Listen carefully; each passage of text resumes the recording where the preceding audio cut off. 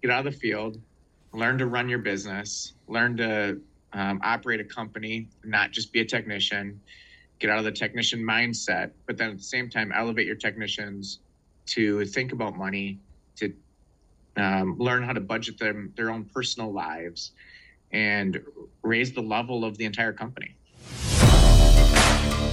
Welcome to the Built from the Ground Up podcast, where we learn together how to build a home service business from the ground up.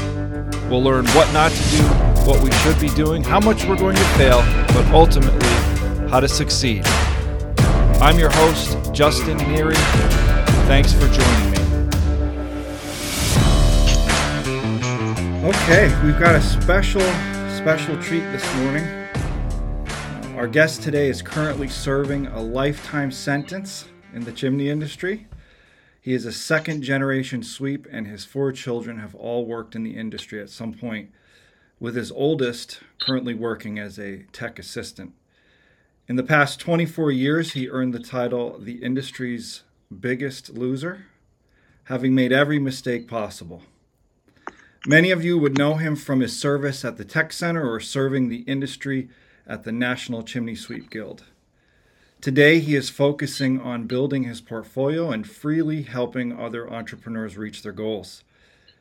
He currently has a stake in 14 small businesses and continues to give back to the industry he says gave him everything. We'd like to welcome our very special guest, Jasper Drangler. How are you today, Jasper? I'm good. Thanks for having me. Yeah, I really appreciate you coming. No problem. I see comments online on our different sweep forums every day, and sometimes I fight the urge to make a comment. Sometimes I've got a minute and I'll ramble on and go on and on. And one of the biggest questions I get asked regularly is how to pay employees, and I'm a big advocate of commission. There's pros and cons to everything, but for those who have asked, I've freely shared our commission pay schedule. I get asked by owners, how I can afford to pay my guys so much money. And so we'll go over some of that today. But I also get asked by technicians, employees of other companies, how they can propose this to their boss or to their manager because they want to get paid what they're worth. Right. Everybody wants to get paid what they're worth. Yep. I want to pay my guys what they're worth. They want to be paid what they're worth. And so it's a good way to make sure that people are fairly compensated. So we'll go over some of that as well. Cool. Yeah, there's a lot of that type of there's so much mystery, I think, in some of these topics. And in our industry, it's kind of one of these things where, people start a business because they're good techs. They do the job really well. And so they just jump in because it's what they know. And then, as they realize they want to grow beyond themselves, they find these things that are like, oh man, what do we do here? It can be hard to understand because I know for me, I am not a numbers guy at all. Like I do a lot of nerdy stuff in the background, but when it comes to figuring out financials, it's really hard for me to, I grasp the process. Whatever comes in has to be more than what goes out. That's simple. But in reality, running a business, there's so many things that happen along the way. All these little things that suck money away, and it's hard to track it if you don't know what to look for, right? It's like you see money in the bank. Oh, we must be making money. Well, that's not the case. And then as far as techs, I know as an owner, I want my guys to make as much money as possible. And I find that it's, we've talked about the commission thing, and it's scary to them. They kind of get really nervous, and I tell them, if you put in the work and you go after it, you can make so much more money this way. But there's so much uncertainty for them. So these are some good topics we could discuss. It'd be great, to get your insight on these because you've done it. You've made it happen. So this is going to be great. Yeah, and as a technician on a commission, the maturity of the company you're working for makes a big difference. Right. Yeah. Right now, we haven't had a slow season in forever. Mm-hmm. I remember working as a technician where we definitely had a slow season. I remember getting $200, $300, $400 2-week paychecks back in the day. But I also remember getting those $4,000 2-week paychecks, right, in the early 2000s. So a lot of it comes down to not only paying your technicians what they're worth, but what I've started to do lately is actually try to teach my technicians how to manage money, how to form their own LLCs. I've got some guys that have side hustles, and I try Awesome. coaching them. I see what they're making, and I'm trying to help them protect their own assets. Yeah. So teaching them how to budget, teaching them how to save and invest for the future. You know, I consider our HR department a revolving door.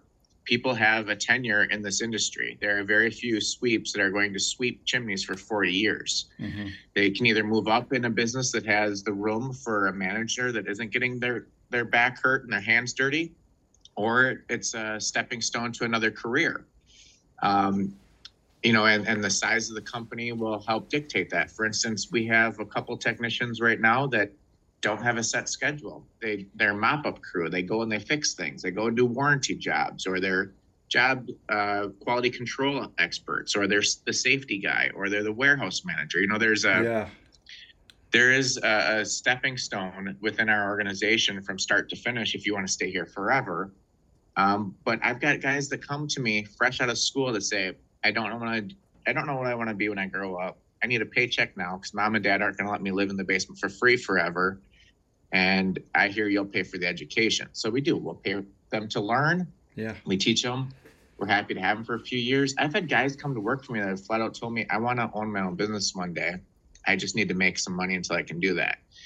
And, you know, we invest in all of them. We invest in all of our guys, whether they're going to be here for 3 years or 30 years. So yeah, that's good. Part of the investment is teaching them about money. I meet chimney sweeps every single week who are amazing technicians, and I don't want to argue codes with them because I'm not a code guy. Don't ask me what page 211 something's on ever. I'll know enough info to get by and write my reports, but I can't memorize all the codes. I can't memorize all the UL listings. But they're horrible business people. Right. There are people in this industry that have been doing it for 20, 30 years and don't have anything.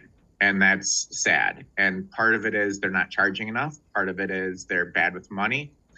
There's plenty of sweeps in our industry that don't care about building their business. They're perfectly content living week to week, and they've got a little nest egg, and they're going to retire someday, sell off other stuff.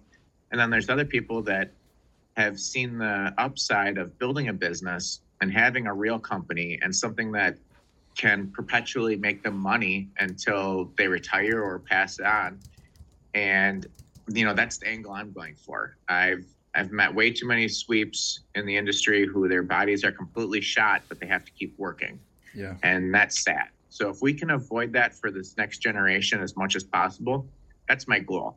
I'm not into teaching people how to sweep chimneys. I don't want to teach people how to pour crowns. I don't want to teach people how to lay brick. I want to teach them how to be financially secure in the future and work smarter, not harder. And if I can stop some of these guys from making some mistakes I've made, that's my goal. Yeah, that's what it's all about. I mean, you touched on a few really good points there. Like when you take a guy and you invest in him, and it's like, you know, we buy them tools. Some might think that's investing in them. Well, you invest in them as a person. You teach them, like you said, how to manage money. I think what's really important is helping people set goals for themselves too, because so many people just don't have a goal. It's like, what are you shooting for in life? Well, nothing. I don't really know. And if you can, you know, you can help them develop goals, right? And then help them to achieve those things. And it's not like, well, just giving them more money.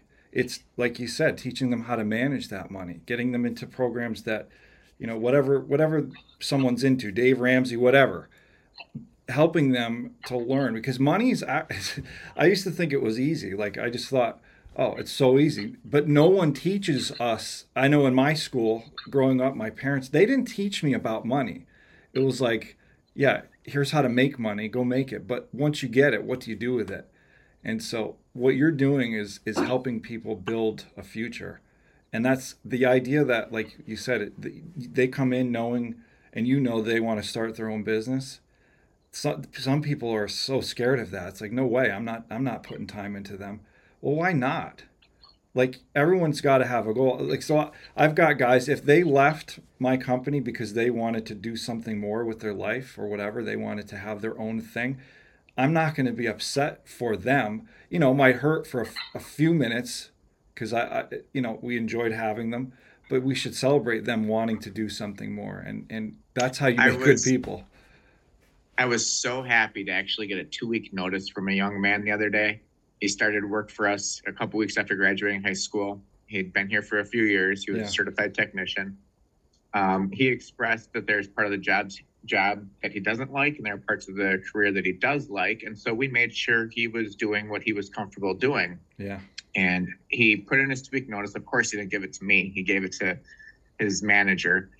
But I called him up and I thanked him. I thanked him for taking everything we have taught him about how to be a responsible young man. And I told him how rare it is to get a full 2 weeks notice. yep, And I told him the door is always yep, open. If yeah, this venture doesn't work out for you, you're welcome to come back. And I'll always have a place for him because he did everything right. right, And yeah, so that's part of it too, not just teaching him how to clean chimneys, because I can teach anybody how to clean a chimney. That's not hard. I can teach anybody how to do most of this work, but to teach them how to be, how to sell to a customer, how to manage their money, all the other life skills that they will be able to use in whatever career path they follow. Those are what our industry needs more of with our right, yep, technicians. yeah. I totally agree. So let's get into the commission. Let's get into Yeah, how how in I the pay world are my you guys. doing that? Let's talk about that because my guys are scared out of their minds at the possibility of that. So it's real simple. Here's what you're going to start doing when you want to pay your guys commission. You're going to have, you know what you pay them now, their hourly plus their vacations plus their bonuses or whatever Yep. your structure is set up. And over the years, I've done many different ways of paying my guys. We've had just hourly. We've had hourly plus bonuses for add-on sales. And what all of our lead techs are on right now is a straight production pay scale. So what you do is what you get paid. Mm-hmm. Now our company is a little diverse, so we've got things like air duct cleaning and dryer vent cleaning on here, and those jobs are a flat percentage. They get 20%, and the air duct cleaning is a set price. So when the customer calls in, the office quotes the job, they get scheduled, and that's your rate. So there's not a lot for add-on sales in that world. Right. But if you're going out to clean chimneys, which is 90% of our business, and you sell a dryer vent cleaning that wasn't previously sold by the office, you get 50% of that, or the 20%, whatever's higher, actually. And so here's the reason for that. When you're in someone's home, you get a feeling of, how they're responding to what you're finding with the chimney, and we're always looking for the add-on sales. And there's flexibility in that pricing. So as a technician, you take a look at this dryer vent and you know what our regular set price is, which if you call us out just for a dryer vent cleaning is somewhere north of $200. But you say, Mrs. Jones, your chimney is all set. I was out in the backyard and noticed the dryer vent lid is really dirty. It's normally like $200. Tell you what, for $75, it'll take me a few minutes. I'll get that done for you right now. Mm-hmm. You divide that in half, you're happy as an owner, technician's happy. You don't have to drive out to that house another time. And it's done. It's easy money. All of our prices for repairs, the technicians have a guideline in their price books. This is about what this should cost. When it comes down to the technicians quoting it, most of my guys are doing the work that they're quoting.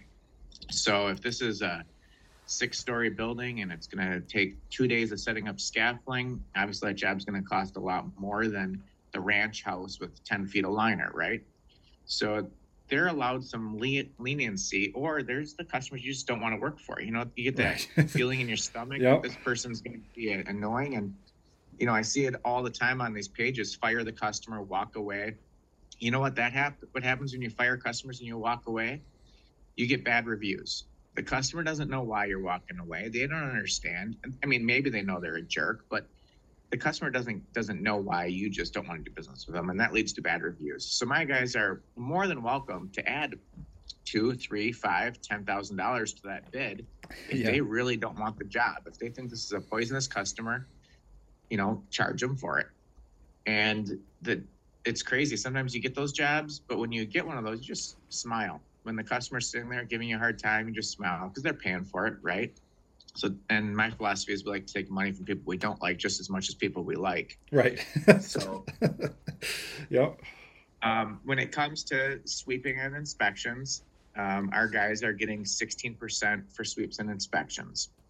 And now, our business model is that we do a lot of traveling. My guys will sometimes drive 2 hours to their first appointment. There's some sweep companies that cover half a county, like John Pilger, and then us will cover 7 states.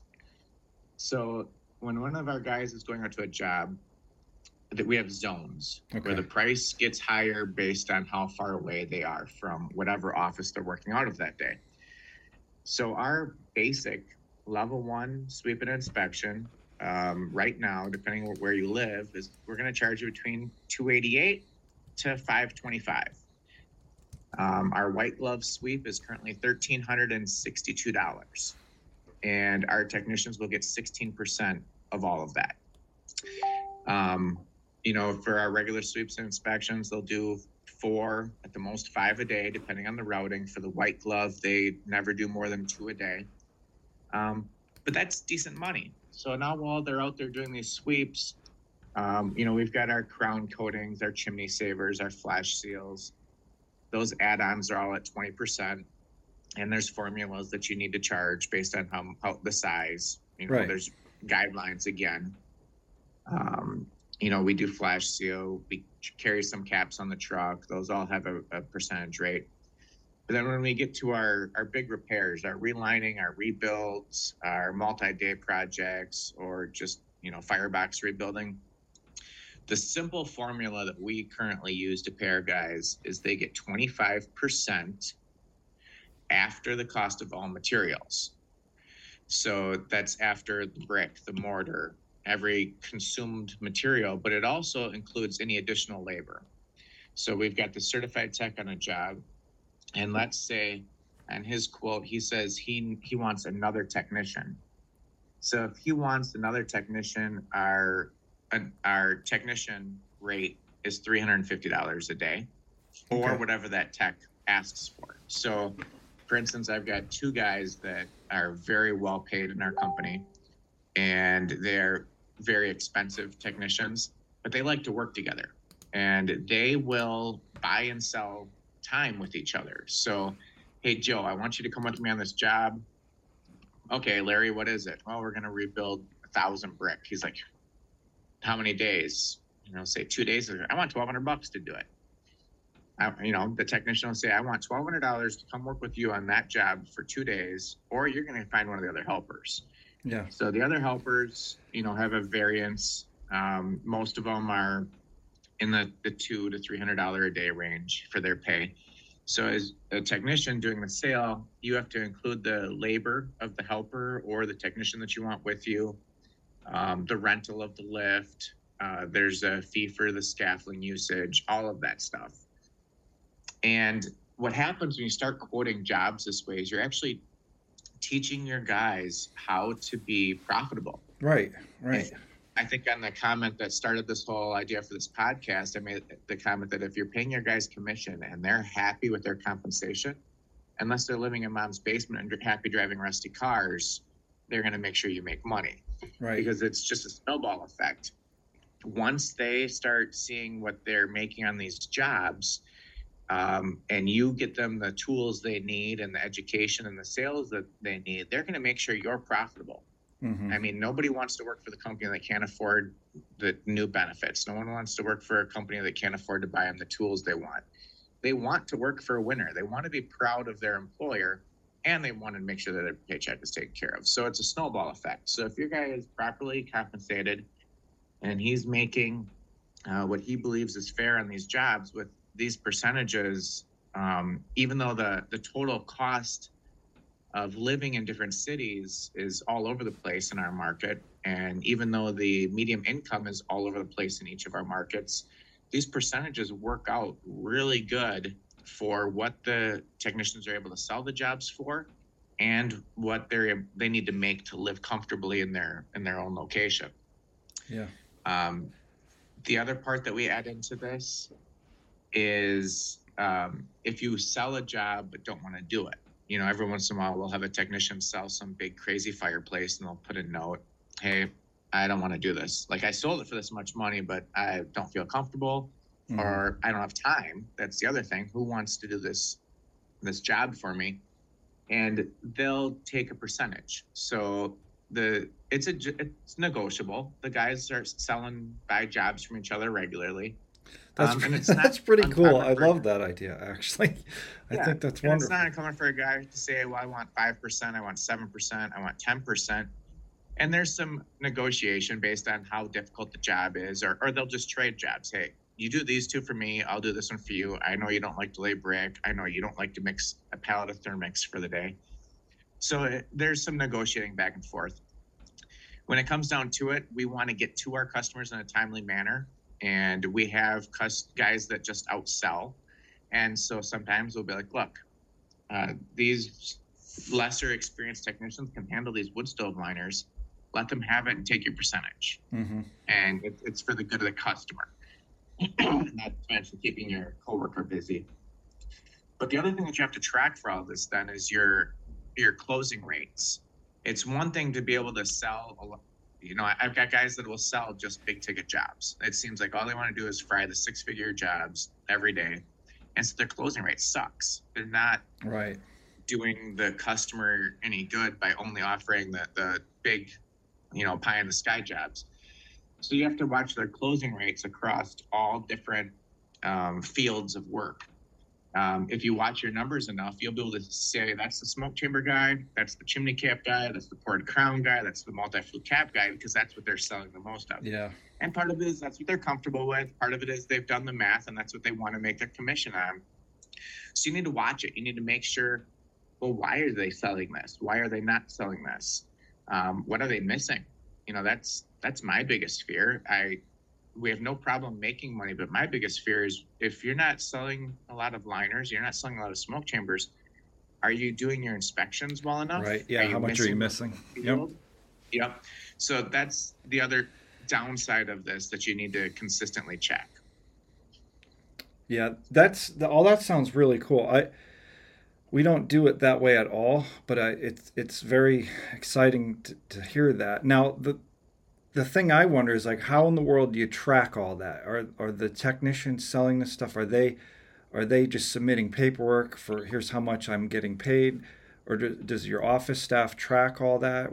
How does that all work? So each technician obviously tracks their own commission because they want to know how much money they're making on each job. So with each, technician finishes a project and he will submit a report for that project that says who was on the job site for what hours, what materials were used, and that's confirmed first by our warehouse manager. So we've got a full-time guy in the warehouse that does nothing but track inventory. We try to keep everything in stock. The only thing that is not in stock in our warehouse at any given time is custom one-off liners or custom one-off caps. Right. We keep every single size liner in the shop ready to roll. And so he's in charge of making sure that technician checked out so much material or checked in so much material. That's his job. So that's our first way of checking that. Then the helpers who are hourly, they have their time cards. So on their time cards, they're punching in and out to certain projects. So we can check that. And then at the end of each pay period, they're submitting a report for every single job they were on and their dollar amount and expected commission. I then have we've got 3 field managers. One is our operations field manager, and he's supposed to do spot quality control. He's supposed to randomly roll up on job sites. Gotcha. He's supposed to be doing training, both in-house and on job sites. We then also have our safety manager who is supposed to randomly stop at job sites. He also gets sent out on his own jobs. He's not on a full commission. Neither of those 2 managers are not on our commission schedule. They're a salary plus bonus type deal. And the reason for that is they're doing a lot of goose egg work, right? They're doing a lot of, not the quality control doesn't pay for itself, and they're going out there and doing warranty work, and the warranty work stinks, and so they're on a salary. Obviously, there's no commission in that. And then we've got our field training guy, and we've got our sales training guy. And they're more like coaches. They're both commission employees, but they're coaches that will go with another technician or take another technician with them for a day. And when a new guy is in training, let's say we just hired Bob, and Bob needs to learn how to clean chimneys, we'll send him out with our top guys, but he's not counted towards their commission for the day because they were assigned to him. Right. It's not fair for me to say, okay, you need to train this guy. Oh, and you're paying him for the day. Right. Yeah. So it's more like, take him with you, take your time. You're getting free labor for the day because you don't have to pay him, but make sure to teach him everything you can do. And so that's, you can train guys in your shop and in school settings all you want, but there's no replacement for in the field experience. Right. And then last but not least, before the checks are written, everything's glanced at one more time. And when we instituted this new commission scale, there was a ton of backlash. Half the guys threatened to quit. Nobody wanted to do it. They didn't believe in it. Right. And, I walked into a meeting a few weeks ago and I said, okay, so show of hands, who wants to go back to being paid by the hour? No one. Yeah. No one wants to get paid by the hour. And what it also did was it took away the idea that me and the management are just rolling in cash, right? Once they see the side of the business expenses, and once they understand what goes into each one of these jobs, all of a sudden they're not wasting materials. All of a sudden they're making sure to order just enough of something. They're being more careful with make sure carpet's staying clean and they're not messing up landscaping. All the little things that nickel and dime you to death as a chimney sweep owner, they're watching out for because it's affecting their pay. Right. Yeah. Now, I question, so is there any base pay in case they have a slow week or a draw that they can draw from or anything like that? We haven't had to do that. Right. My lead technicians are all making more money than they've ever made in their lives. They've been coached to save for a rainy day. They don't know when that rainy day is coming because they haven't seen it in years, but they've been told to. And I believe they are. But we've never had that lull in work in many years. If that were to happen, let's say all of a sudden we've got an unexpected snowstorm, they're going to get paid for their training. So if we decide we're going to do online training, or we're all going to go to NCSG convention for the week, they get paid for that. So it's right now they're getting $125 a day.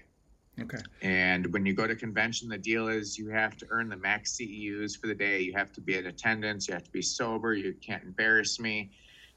There's a long list of stuff that they can and can't do at convention or at training seminars, but they're getting paid a flat rate. We reimburse them for their food, motel, travel, whatever it is, but we pay them for their training. We also, for our new guys, when we set them all up, we do have non-compete disclosures for advanced training. So if you're going to become a specialist in a certain field, I'm going to pay for the training. I'm going to invest in you. And, some of these guys, I know they want to start their own business someday. And so here's the deal. You just can't work in these locations. Right. You want to go down to California, New Mexico, someplace far, far away and start a business, be my guest. But this is the deal. Yeah, makes sense. Yeah. And then they're happy to do it. I mean, that was the other thing. We used to have trouble with guys not wanting to try new things, not wanting to learn how to do gas, not wanting to learn to work on pellet. But when they realize that just means more opportunity for them to make money, then it's a no-brainer. Yes, I'll take the education. I'll let you educate me. I'll let you train me. Then I can sell more jobs. And for the biggest one was gas. I had a bunch of guys that are just scared of gas. I'd love to work on gas appliances all day, every day. It's the easiest money in the world. But the guys were just scared of it, a couple of them. So we got him the training, and we said, here's the deal. You don't have to ever do it. Just sell it. If you don't Right. want to install it, you want to sell the job to someone else, go sell it and let someone else do it. And our almost every day, and he loves it. He just lets the guys sell the jobs for him. So that works out great.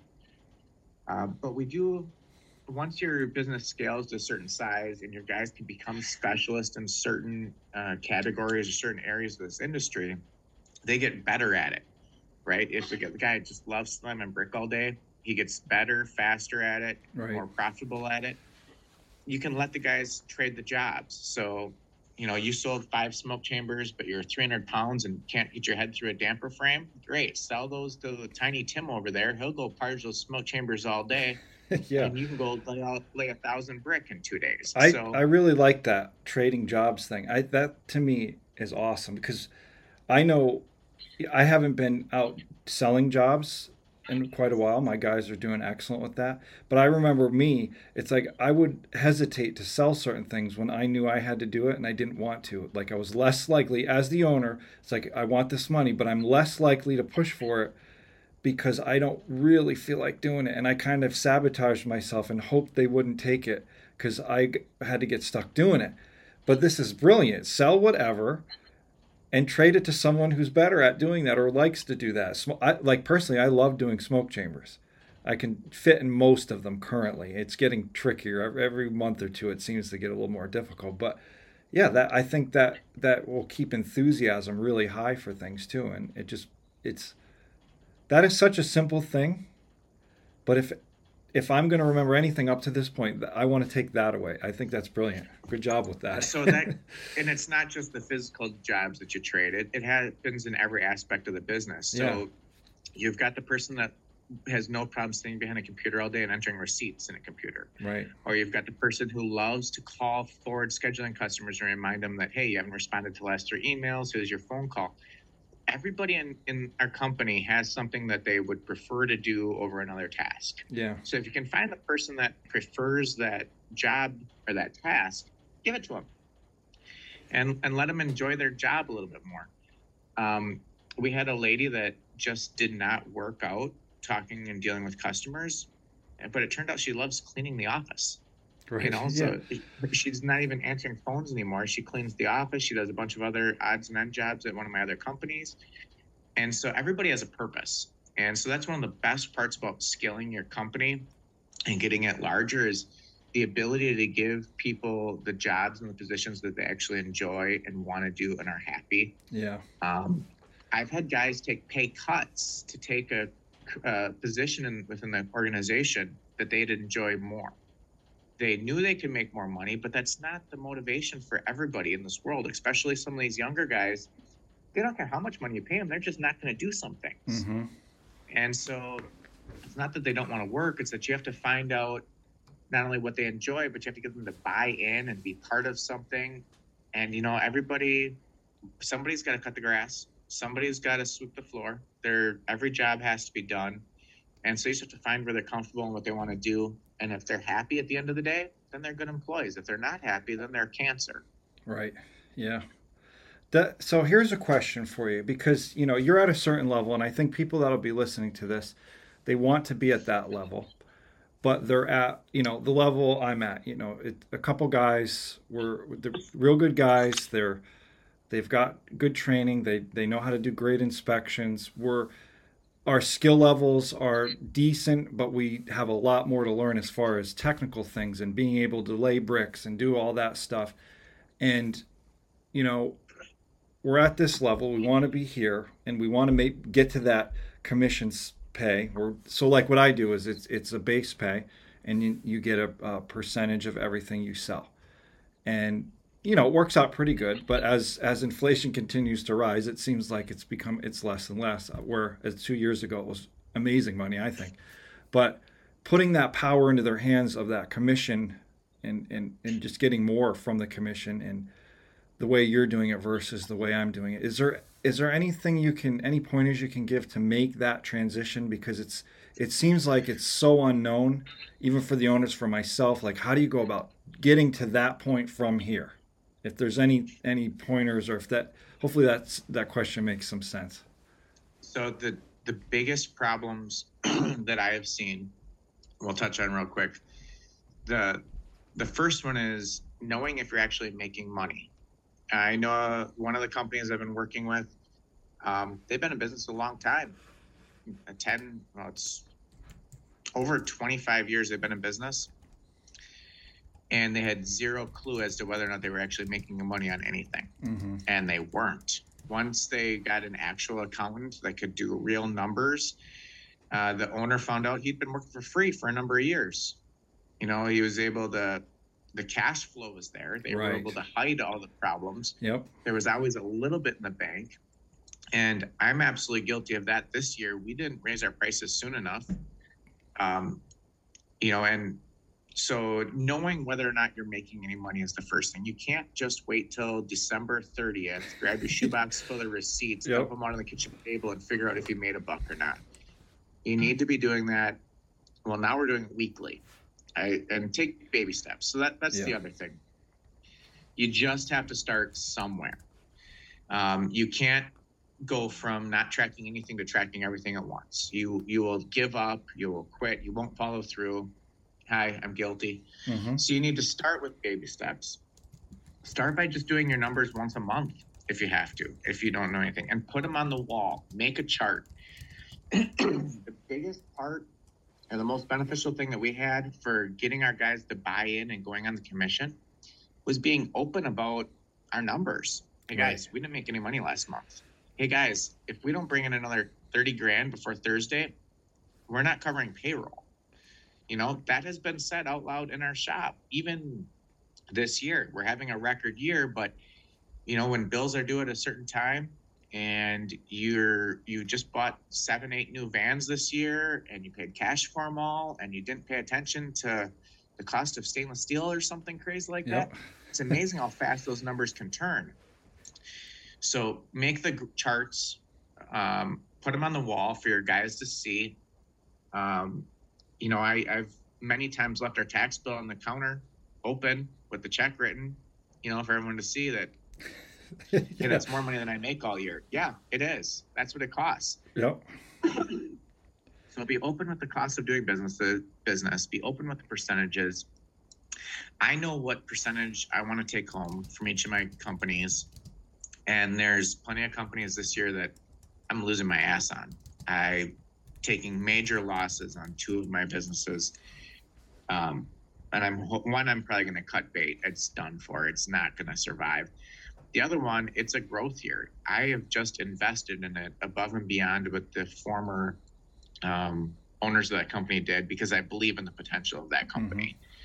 Mm-hmm. So you're going to have losses. There's going to be investment years. There's going to be growth years. But start by just tracking your numbers for 1 month. What were all of our cost of materials? What were all of our utilities? What were our non-billable hours?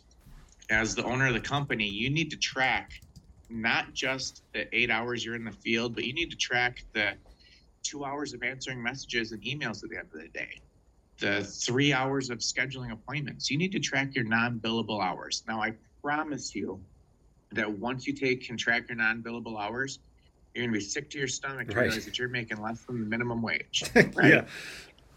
We've all been there. And as the owner of the company, that's your investment into the business, right? Your time, your sweat, your labor. But don't quit. Keep tracking those numbers until the day that you can actually afford to pay yourself what you're worth. And you need to figure out what that is. And I am the most guilty person of anybody in this industry for not giving up on the small tasks, for not getting out of the truck fully, for not dictating work because I enjoyed doing it, or I was so stupid that I thought that no one could do it as good as me. Yep. That was huge. Yep. So learn to delegate. And once you can afford to hire people to plow the snow, cut the grass, do all the busy work that you save for the weekend because you can't afford to hire someone, life gets better and your employees will see it. And it's just a snowball effect, but you have to start somewhere. So you need to start tracking every single month whether or not you made money, and don't keep looking backwards. That's another thing that I hear all the time is business owners will say, well, back in whatever year, well, that's done. That's past. Right. You can't Yep. re-spend that money. Give up on it. Just worry about here and now. And next week, this week won't matter. Start winning now. Just because you didn't make money for the first 2 months doesn't mean you can't raise your prices at any time of the year. And don't be afraid to raise your prices. So we get back to owners not making any money. I was working in a new territory. We had just bought out a company, and I went to go meet with one of our new competitors. We had a nice dinner, and I asked him what his rates were, and we were openly sharing what we charge. And I said, well, how'd you come up with that price? He said, well, so-and-so down the road charges this much, so I just wanted to be the same as him. So-and-so's trucks are all rusty, falling apart, and they don't have a single certification between every person there. You are a very educated individual with plenty of badges on your shirt, and you're worried about what he's charging? His wife just about threw up at the table when I told him that our starting rate was double what theirs was. Mm-hmm. It's not being greedy. It's not just trying to make money. It's trying to pay people what they're worth and provide a service to people. You can't keep working for free. Your customers, I've heard sweeps say they can't retire because no one will be there to serve their customers. I promise you, they'll find someone. Yeah. And if you can't afford the gas to pull in their driveway, they'll find someone who can. They will pay more. For one of our service areas, we actually did the math on how many customers we would lose per dollar we raise our prices. And I will tell you that at no point did it become not worth raising our prices. Right. The scale never stopped. You will lose a certain percentage of customers for every dollar you raise your rates. But the amount, it will be offset so greatly by every dollar you raise your prices, you will never notice. Yeah, I think Sooty Bob said something about this years ago. I think he said I think it was him. If 1% or 10% of your customers aren't saying your prices are too high or aren't complaining about price, they're not high enough. And I've heard it also said you could double your prices. Oh, but we're going to lose half our customers. There's no difference. It doesn't matter. Yeah. You're the same. So now you have more capacity. Once you know how many hours it takes for you to run your company, set your prices that you can pay your bills. Right. And when it comes to your bills, here's the other two biggest things that I found. The two biggest things in this industry that separate companies that have really scaled and companies that haven't are these two things. A supportive spouse who understands that you're going to be dirt poor for a period of time. Yep. And is okay eating ham and cheese sandwiches and not steaks every night. The biggest thing is living below your means. It is absolutely, it's unbelievable how many people, and I think this is more of a blue collar problem than a white collar business owner problem, is for so many of us, we've been dirt poor for so long that the second that we can afford that shiny thing that we've always wanted, we get it. Mm-hmm. And then we regret it later. Yep.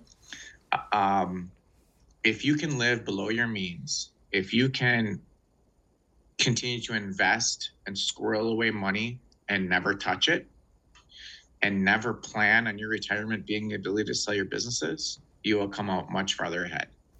I have been the vulture that has swooped in and bought suffering companies for pennies on the dollar because, not necessarily because I wanted to take advantage of people, but I was the only person standing in line with the checkbook. And that was what I was going to write the check for. Yeah. I had to look a gentleman dead in the eyes, and he told me it was highway robbery what I was going to pay him for his 30-some years of chimney stuff in his warehouse. And there's no one else here. You can't afford the rent anymore. I'm here with a checkbook. Yeah. So before I actually started making any money, I was lucky enough to have a really smart younger brother who hooked me up with a finance guy who told me how much money I need to save. We all see those charts. If you invest this much, you'll have this much by your retirement age, whatever. Well, I was smart enough to take him up on that and invest and not touch that. So my nest egg has nothing to do with me selling my companies. And this last year, because it's been a crazy growth year and we've tackled and bought out a number of small businesses and started a few at the same time, I sold some toys to finance it. That's just what I had to do. But if you can live below your means, and reinvest in the company and take the time to know your numbers, it'll be worth it. I think I saw a quote one day: if you can suffer for a year or two for the long-term game, it'll be worth it. And it's true. It's absolutely true. Yeah. Yeah, I think like when people start their business in this industry anyway, it's like they've spent time watching their company they worked for, if they're already in it, receiving these checks, right? They're, oh, this man, they only paid me $200 for the day, and I just brought a $8,000 check in. They think all this money is there, and so they start their own business, and they don't realize that there's tons of overhead that every minute of billable time has to cover. So like that was a big challenge for me to learn how to spread every moment that we're working across and to cover or to contribute to that massive overhead. And when I started, I'm like, all right, it won't be that bad. There's not that much. I just need, I got to get a truck. I got some tools. Okay, insurance. And then when you realize before long how many thousands and thousands of dollars a month it costs to be in business with just a couple employees, you quickly realize. And so like I thought, oh, so when it was just me, I started just myself and my wife was helping me. I had to start a business. I worked for a different company in this industry. Long story, I talked about it on my podcast, but I had to start a business. So I said, all right, just me and my wife, we're going to do this. We'll make enough money. We'll save it. And I realized within like 3 months that was not going to work. One, my wife shouldn't be out there taking blocks down off of a chimney and then helping bring them back up to me. She couldn't handle that kind of work. It didn't make sense. So then I'm like, all right, well, let me get a helper. So I found a great helper. He's still with me. He's not a helper. He is an awesome technician and an awesome salesperson. But at that very moment of the first hire, for those of you watching, you can see this curve I'm making. That's the expense curve. It shot straight up. It's so much easier to do it alone as far as the finances. But the way I thought about it was, this is not sustainable for me and my wife. This won't work because I'm 40. I can do this for so long. There's only so many jobs I can do myself. Ran the numbers. I couldn't save enough. I had zero retirement. So like this is my retirement. My business is my retirement. And so at first I was like, all right, well, let me pull this money each week. I got to pay myself really good. And then as I started to try to build it, I realized I've got to plow back some of that profit because I need to grow this thing. And at first I was really nervous about that because I read the Profit First book, and it's like, you got to get all your profit and keep it right away from the beginning. That's nice and all. But if you're trying to build something, it won't work. You have to reinvest that money. And every person you add and every crew you add, it exponentially increases the cost. But there's a sweet spot, right? I talk to people, there is a sweet spot. And a lot of people say you kind of just have to find it. What are your thoughts on that sweet spot? Is there a way to do the math to find it, or do you kind of just have to grow into it and figure it out? So it all depends on how disciplined you are, really. So everyone that's tried to grow a business knows that you are profitable at one person. A one-man band is profitable. Yeah. And the crazy thing is, as soon as you try to jump up to 4 trucks, you're not making 4 times the money. Right. Right. It might be the same as if you're a one-man band, if we're going to be honest, right? So I've heard a number of people say the sweet spot is 5, it's 6, it's 7, somewhere in that area. That seems to be a general consensus for what I hear. But what I see way too often is the jump everywhere between 1, 2, and 3 trucks you're just moving more piles of cash into the same buckets. Right. A Yeah. lot of times they're not making a single penny more Nope. from 1 truck to 3. Right. And 4, I don't think is quite profitable yet anyway. So the other part is then figuring out how many support staff it takes per truck, right? So at one point, I ran 4 trucks with me answering all the phone calls and working in the field, and that is suicide. Don't do that. Mm-hmm. So you need someone answering the phone full time. That's the number one hire you need. And for many of us, that doesn't work. If you're a husband and wife situation, that's great. But for many of us, that's not a possibility until you get to the 3 or 4 trucks, right? 2 trucks, 1 truck. But what I found for my own math is that truck number 7 out of each office Mm-hmm. is actually a percentage back to me. And I have a goal. It's a different percentage across different companies, but for my 3 main chimney companies, my goal is to put 10% of it into my pocket. Right. The gross from each truck. That's my number. And so at truck number 7, that becomes I can actually make the percentage go higher. So I can do 10% up to 7. Our math says that when at truck 15, I'm actually pulling 20%. Now, obviously, I don't live that way. I don't, you start pulling 20% off of trucks above that. We just rolled out truck 29 total, and I've set a dollar amount for myself personally as to what I want to be liable for taxes. So everything I feel like it's reinvested. Right. So that's why we've had these amazing growths, and that's why I've been able to have 2 different companies each lose 6 figures this year, because we could do it. And we've started, some of my companies aren't chimney related at all, and the numbers are completely different. But I will tell you that a chimney company is more profitable than an HVAC company. It's more profitable than plumbing and electrical. It's more profit than a lot of retail. We do have an extremely profitable industry if you charge what you should and know your numbers and watch it. Yeah. And for me, that 7th truck, that is when life changes. Now, let me That's ask you this real quick. I'm Yep. sorry, because when we talk about trucks, are you talking one technician and a helper or an apprentice in there, or is it 2 guys that are skilled? Like, how do you classify a truck as far as so that's another people? That's another whole conversation, but it's per truck. So some of my guys are out in the field by themselves the majority of the time. Okay. When they're doing their regular sales calls, sweeps, and inspections, they're out solo. They don't want to pay a helper. Remember, Right. They're on commission. Right. They don't want to pay a helper to ride around to watch them do something that they can perfectly do themselves. Now, if it's raining or if it's snowy and there's so everyone shows up for work every day. Let's start from the beginning.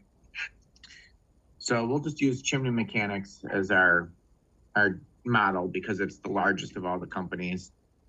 Every single technician, every single helper shows up for work every single day. Now, normally they're all scheduled out weeks in advance as to who's going with who's doing what, et cetera, et cetera. Well, we have this thing called weather. Right. And we have this thing called people calling in sick. Yep. Now, every single day at Chimney Mechanics, there is a technician that has nothing on his schedule. Nothing. He is going to field emergency calls. He's going to field the chimney fire that the fire department just called in from last night. He might cover for the technician that is sick that day because nobody ever gets sick anymore. And same thing with a couple helpers. They're going to show up every morning, not have anything on their schedule, but hey, this one job site needs an extra hand cleaning up, or the warehouse manager has an extra shipment coming in today, and they're going to go out and work and whatever. And we have a long, long list of busy work for anybody to do. If you come into work today, you're not sent out on any emergencies. None of the technicians need you. It's thunderstorming and raining all day. Here's the busy work. So everybody has something to do every single day. Now, most of these trucks are going to roll out of the shop with just the technician. I'd say 5 to 7 of them will go out solo every single day. They don't need a helper. They don't want a helper unless they're doing a repair. But sometimes we'll get on these big jobs where they'll be like, I want another technician and I want 5 helpers on this job. We have a massive amount of bricks to move. We've got a massive amount of cleanup to do. Or it's a house with a super long driveway or a long walk, and I just want bodies on the job site, and they've budgeted to do so. So they'll do that. But I do have, I don't want to say their names, but I have roughly 5 technicians who are smaller scale size human beings and they're not putting up a 32-foot ladder 3-4 times a day. Right. They're not carrying their, they're using smaller vacuums. They're just smaller people. They're great at doing their job. And there are, I believe, 5 technicians who every single day have a helper, no matter what, simply for that reason. Gotcha. Yeah. And it's because it's the job they want. They're good at it. They can sell, but they're 100 pounds soaking wet. Right. So they have a helper every single day. And so our trucks are a mix of 1 person, 2 person, and sometimes a truck is actually 3 trucks and 6 people. So, okay. And currently across all territories, there's 29 of them, and we divide them up, and some are always more profitable than others. We don't always know why, we try to get the numbers and figure it all out, but there will always be the cream of the crop and the lower ones, and it's not always the same. Sometimes they flip flop, and one insane job will make an entire month's numbers askew, and you can't plan for it. You get a 6-figure job all of a sudden thrown in your numbers, and your numbers are off for a couple months possibly. Or if a job takes a long time to complete. We had a project that was a 3-month-long job. There were 2 months this year that looked horrible. We didn't make any money because the job wasn't closed out yet. So right. There's always those wild factors. Yep. Yeah, that's interesting. It almost seems like, your trucks and your crews, they're almost like little companies within your company managing these jobs and then reporting back to the mothership. But you're putting more control in the hands of these qualified technicians and letting them have more stake in it, letting them take ownership of it. And I think that goes a long way, because they're not just being sent out here, but here's your hourly pay, just go here and do this. And then they don't, doing it that way, they're more likely to leave tools on the job, break tools, break things, miss things. But when it's their job and they're completely in control, and their actions and the time they spend directly impact the amount of money they make. So they want to do it way quicker to get more money out of that, but you have checks and balances in place that keep them honest, which I think is really important. Well, we want them to take ownership, right? We want them to buy in. Mm-hmm. And one thing, if you ever hang out in our warehouse or in our morning, is we're not money nonstop. Like some companies I've visited, they'll spend 20 minutes every morning cramming dollar signs down their techs' throats. Yeah. We have 3 rules. We want everybody safe. Yep. We want every one of our technicians safe, and we want every one of our customers safe, because dead customers don't sign checks. So number 1 rule, everyone has to be safe every single day. Don't do something in someone's house you wouldn't do in your own. Treat people the way they want to be treated. And so rule number 2 is happy. We want safe, happy customers. If a customer thinks that you made that mark on the carpeting and you didn't document properly that you didn't, you're giving them a discount. Right. My technicians have the authority to, at any time, spend X amount of dollars to make customers happy. And I will support them. The customer thinks that they want, 3, 4, 5% off their bill because you made a mistake or you didn't do something up to par, you make the customer happy. And then we want them to be paying. So we want our customers to be first off safe, second happy, and third paying, because at the end of the day, my guys don't want to work for free. So we put that above profits. And the guys that buy into this, they want their customers to be happy because they know if something's wrong, they have to deal with it. They don't want to deal with it. And they definitely don't want me to go deal with it or one of the other managers to deal with it, because that's going to take away from their profitability on the job. So they buy into the customer's happiness as well as the job getting done right, because it affects them directly. Yeah, that's important. We're big on that. Like, I think everybody wants, they want their customers happy.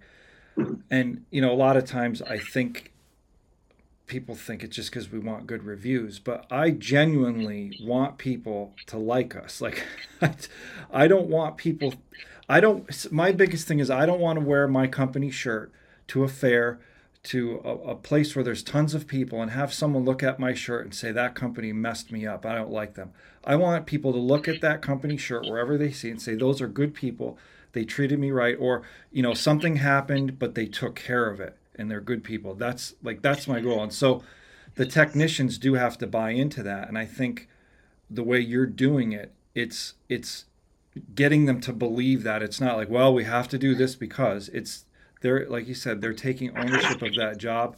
That customer is their customer, and they believe it, they buy into it, and it's their name also on the line. I think it's not just the company name, because people go home and it's like, oh, I'm going home, I don't have to wear the company name anymore. But if you can get people buying in like you've done, that's the ticket right there. It's a funny analogy that you brought up, because as a second generation chimney sweep, I won't be caught dead wearing my dad's company name to school or out in public, or it was a work uniform. It wasn't something I'd go out in. And regularly in our community, we'll see kids at the high school wearing Chimney Mechanics hoodies or hats. That's we'll awesome. See them about in town. And it's grown to be, a place that people are happy to work at. They brag about working with us. They brag about getting a job here. There's a lot of, especially because I'm real big into cars and the tech ed classes at school, people brag when they get a job at Chimney Mechanics. They'll post it all over social media. That's cool. And your comment about the reviews, that's one of the biggest numbers that you need to watch, as far as knowing your numbers, is your marketing. How are you getting your customers? This year, our percentage of marketing dollars is the smallest it's ever been. And it's simply because the majority of our work is referrals and repeat customers. Yep. So when we say track your numbers, you need to know exactly where your customers are finding your information, how they got in contact with you. And as soon as you can start chopping down the marketing, you'll hear it all the time, slow and steady, advertise all the time, say, no, you exist. They know we exist. Mm-hmm. Marketing has never been easier than it is right now. You don't have to be in 20 yellow pages. You don't have to buy a bunch of AdWords, but it is also to the maturity of your company. I think yesterday I saw a post, a guy just starting out, and he's scared because he didn't get a lot of phone calls this week during Thanksgiving. Well, as a perennial chimney company, the phone's going to be quiet a few days before Thanksgiving, except for the houses that are full of smoke and the emergencies. And a couple days before Christmas, except for the house is full of smoke and the emergencies. And we just opened our camper and it's full of squirrels. So as knowing your numbers, knowing what you're charging, the biggest variable that we've seen is to make your marketing dollars count. So ask every customer how they heard about us. And you don't have to, I get really, really annoyed when I'm in a chimney company's office and I hear their customer service representative answer the phone and ask a million pointless questions. When I call your company and I'm trying to make an appointment, I want to make a date and a time and you show up. And if you want to send me one confirmation email or make one confirmation phone call, I can deal with that.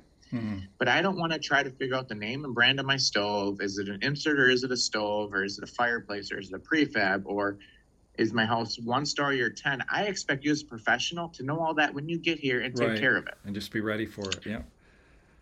But when your technician is in my home and they're going through the social queuing and they're learning about me without asking really pointed questions, it's very, very simple. When you're sitting there and they're writing the check for your technician to say, "So, how'd you hear about us?" Right. And note it down. It's the things that you can learn about a customer by just being in their home are way above and beyond anything that you can learn asking them 10 pointless questions on the phone. Right. Yeah. You know, we service over 100 chimneys a day, and I don't want to, my people that answer the phones don't have time to go through all that stuff, but I encourage my technicians to ask, "How'd you hear about us?"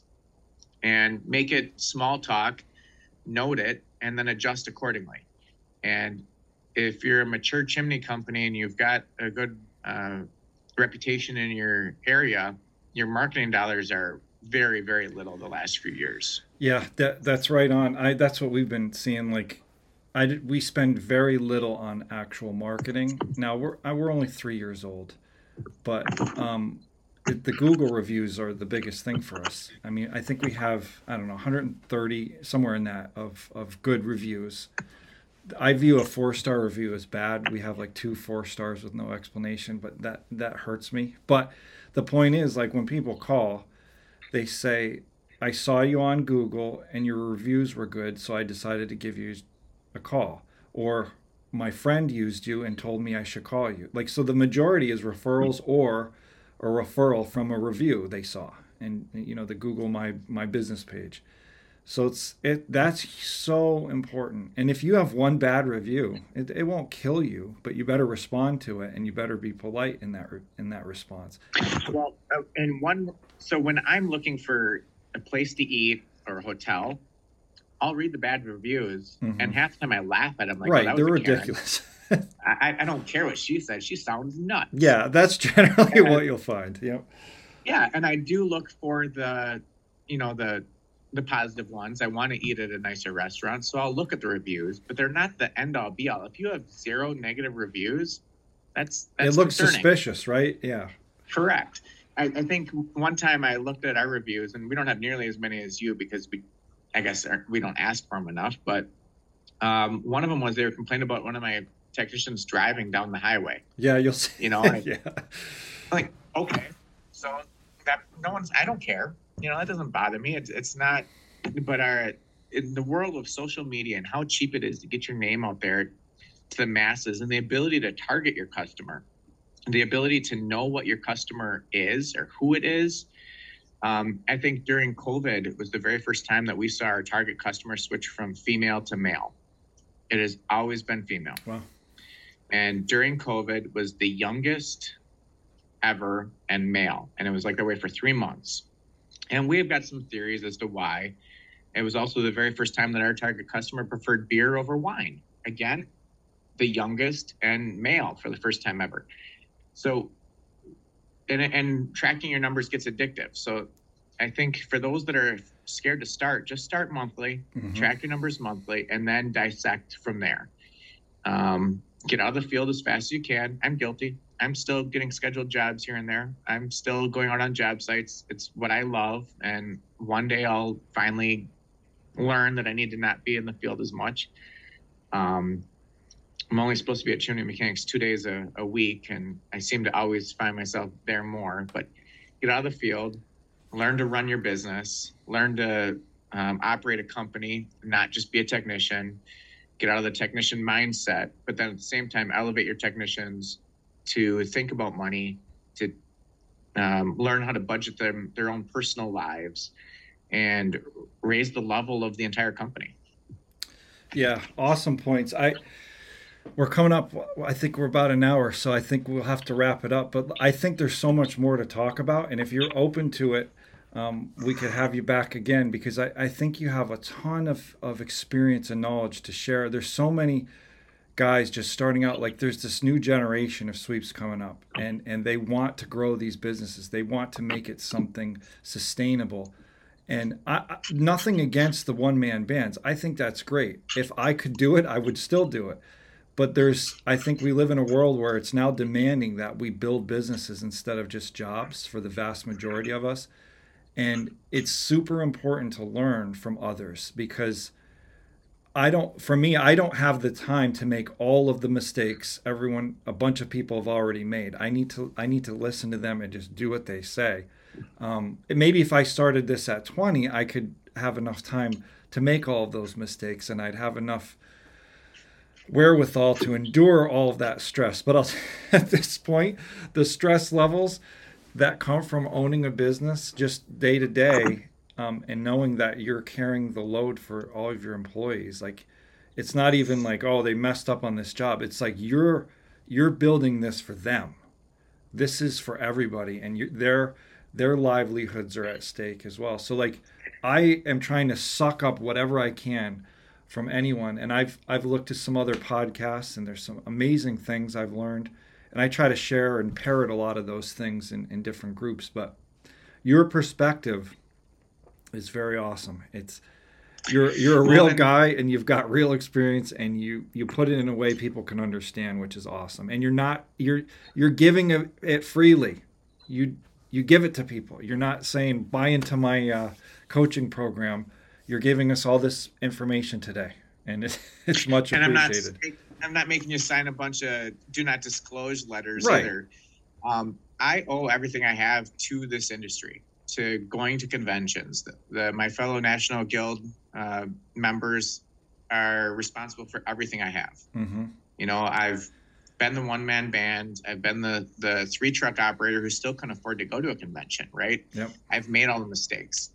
And part of me is a little jealous of the guys like you who are 2 or 3 years in and leaps and bounds ahead of where I was at that point, right? That's because we have you guys. I guarantee you there's others that look at it the same way. They're jealous of how easy you guys have it these days.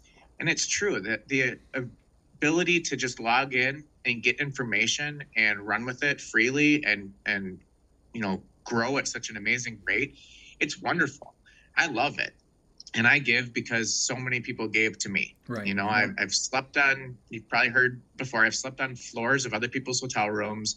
I've slept in my truck at a convention. I've done all of that. I've been there. And so I want to save others from some of that heartache. And so that's why I give. But if you choose to be a one-man band, this industry is amazing. You can have your company whatever size you want. Yep. There's nothing wrong with it. But don't be jealous of the guys that are going out and killing it and growing, their version of their dream and helping other people along the way. Yeah, there's so much to learn. I just know that I know absolutely nothing. Every day I wake up is like, I have no idea. But the deal is every day is a school day for me. So I try to learn something new. And this whole thing about knowing numbers, I tried to figure out from day one. And at day one, you don't have anything to go by. It's just like, all right, let me just guess as much as I can. And then, after year one is complete, you can say, all right, well, this is really what happened. And then you can converge those numbers and make some better forecasting. But I'm still at that point where I have my numbers figured out. And then I look back and I say, that didn't work the way I thought it was going to work. So what went wrong here? And that's like, it's just a constant thing. You have to adjust. And you made a point where you should be looking weekly. If we get too busy and we only look every 2 months, every 3 months, it could be too far past the problem. But if we do it weekly, we can make adjustments quickly. And like you said, you can raise prices whenever. We just raised our prices, and some people cried. I sent out an email, mass email to everybody, hey, our prices are going up. No apologies, just they're going up. And some people responded to the email with, wow, they were already expensive. Now that's too much. Well, I didn't even tell you how much they went up. They didn't even go up that much.